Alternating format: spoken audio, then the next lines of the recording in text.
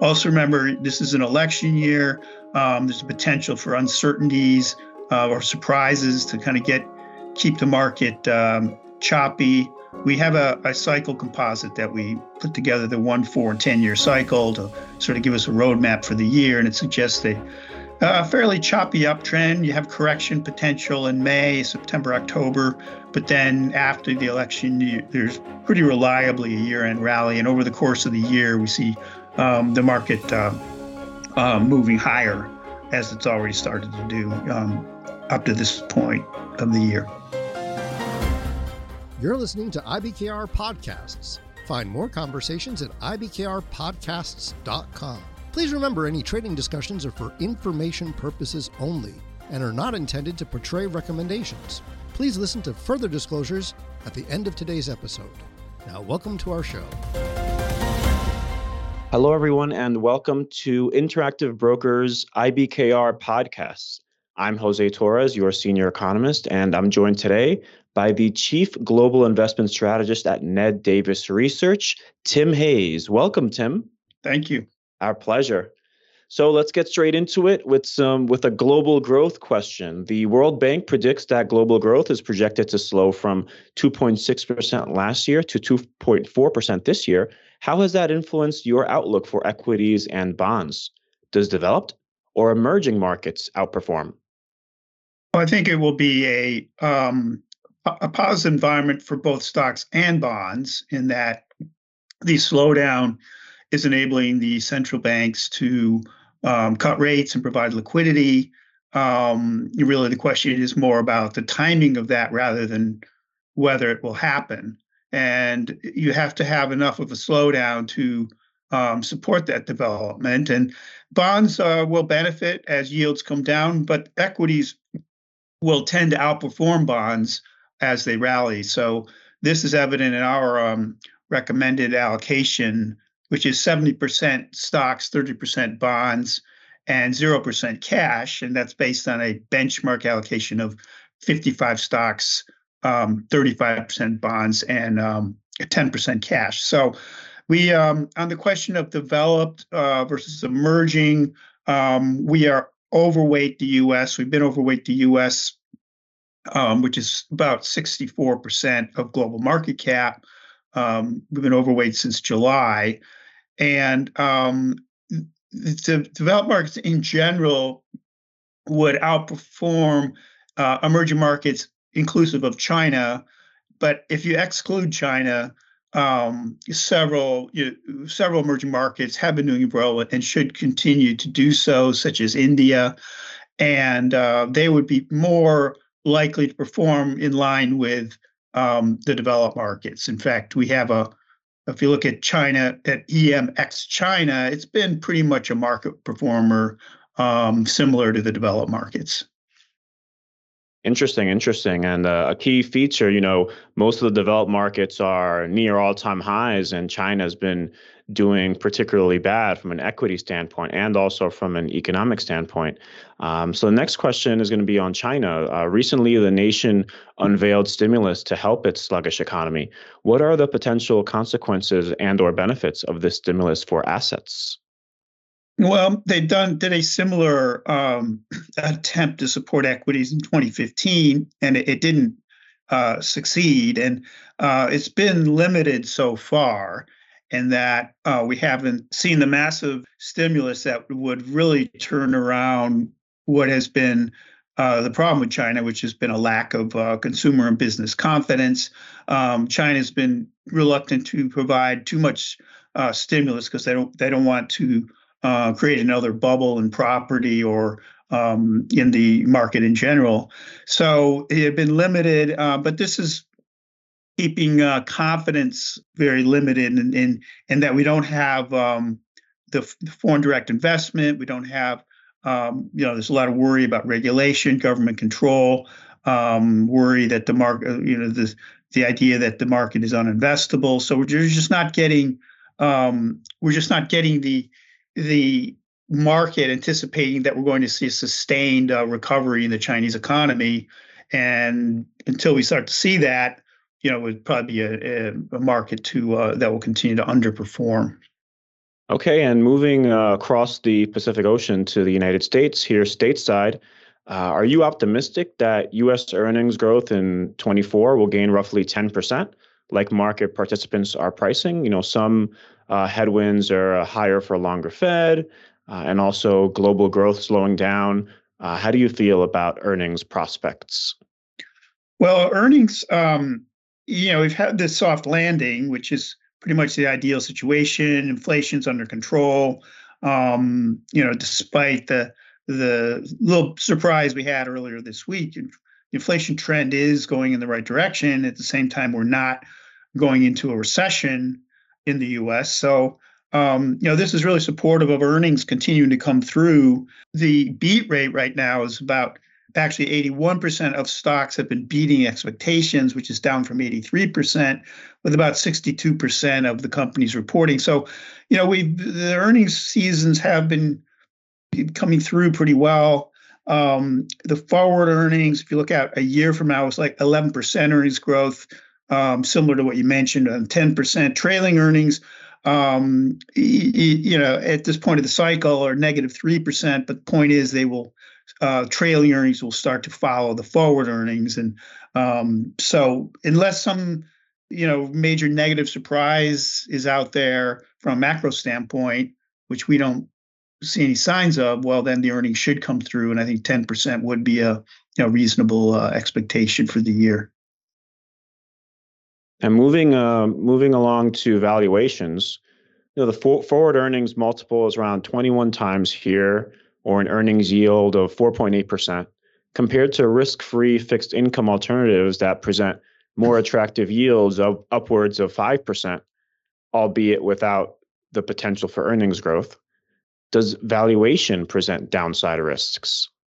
Not at this point. I think, similar to what I mentioned earlier, if we have, stocks and bonds both moving together on the upside, stocks are going to be outperforming bonds. And then especially if the yields do in this phase of the monetary cycle and we do see yields continue to fall, well, that benefit from bonds becomes less decisive. But I think the big point there is that the valuations in equities will be supportive as long as the earnings do come through. And it's when earnings growth starts to slow. And by that point in time, if we've had these earnings yields at these levels, then you have the potential for complacency and therefore disappointment. And then the valuations would become more of a problem for equities. But at this point, I don't think it's an immediate concern, but we do need to pay attention to it and see if we're not at levels of valuation we'd had, say, in 2021. But if we did, then that would start to become a concern. So yes, something we should be watching. Speaking of wild cards and potential headwinds, how are you thinking about geopolitical risks, including Hamas-Israel conflict, the Red Sea disruptions that are going on, Ukraine, Russia? How is that influencing your outlook on the marketplace? Well, the way to look at that is if it's, for example, the Ukraine war, when that broke out, is heading into that, even before it started, commodity prices were moving higher and it had an impact. Then that became the economic impact, and that had an impact on commodities. But if it's more of a contained geopolitical crisis like the Middle East is at this point, that doesn't necessarily have to have an impact on the markets. It's when it has a bigger macro impact that it becomes more of an impact, has more of an impact. And we find that what we call crisis events, during a crisis event, the market tends to have an initial decline, but then a month later it's back where it was before the event started. I think we should think about the potential for a major geopolitical event such as Taiwan and China getting into a conflict, which would then have much bigger economic implications, which would be have a much bigger market impact. But we don't have to have these geopolitical problems, can be, as long as they're contained, they may have a short-term impact, but they don't, unless it gets to the point of having that sort of major macro impact, then it won't the markets will be able to tolerate that. How are you assessing the impact of the record level of U.S. government debt, issuance, and deficits, and the potential for future government debt issues in your outlook for bonds? Particularly on the long end, some folks are concerned that that's going to be structurally higher in the medium term.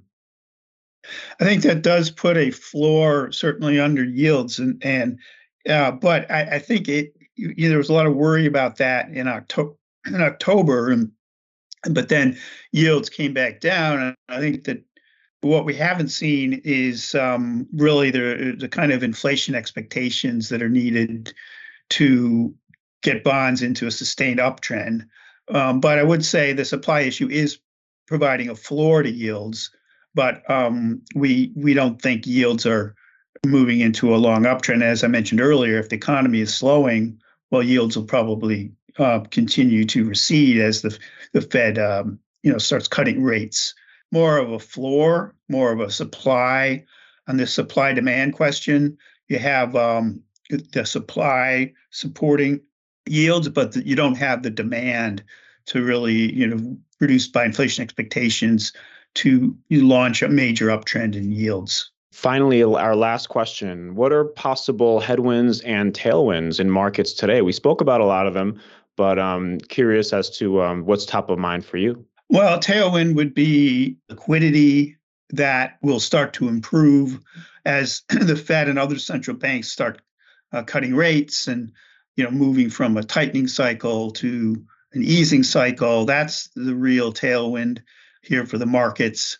We talked a little bit about valuations. A headwind would be if the market's gotten too complacent and has priced in too much good news, and you start to get more earnings disappointments. That would be a headwind. Also, remember, this is an election year. There's a potential for uncertainties or surprises to kind of keep the market choppy. We have a cycle composite that we put together, the 1, 4, and 10-year cycle, to sort of give us a roadmap for the year, and it suggests a fairly choppy uptrend. You have correction potential in May, September, October, but then after the election, there's pretty reliably a year-end rally, and over the course of the year, we see the market moving higher, as it's already started to do up to this point of the year. Yeah, it's interesting. One thing that I've been thinking about are the pros and cons of the former president. He's doing pretty decent in the polls, but in the short term, he presents some risks to markets, perhaps via government shutdown. But in the more medium term, the market may benefit from a more deregulatory, lower corporate tax kind of regime. That's something that we've been thinking about here as well.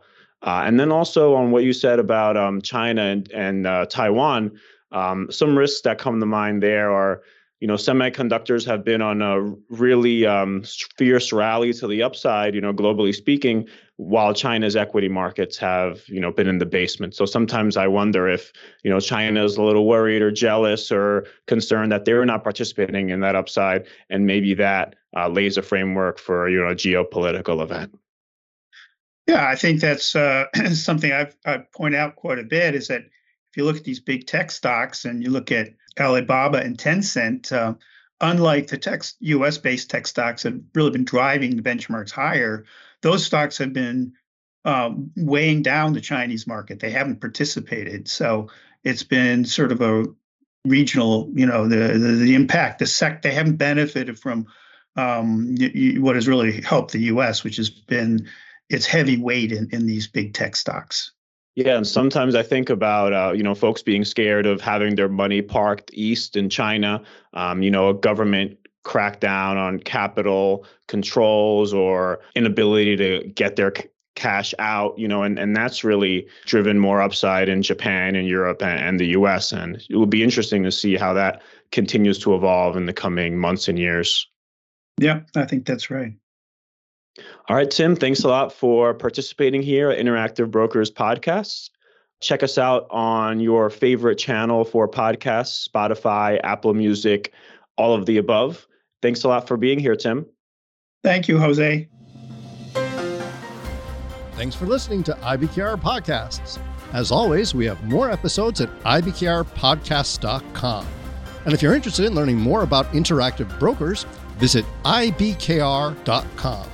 We offer more trading education material, such as webinars at ibkrwebinars.com, financial and economic commentary at tradersinsight.news, market-related courses at tradersacademy.online, and quant-related articles at ibkrquant.com.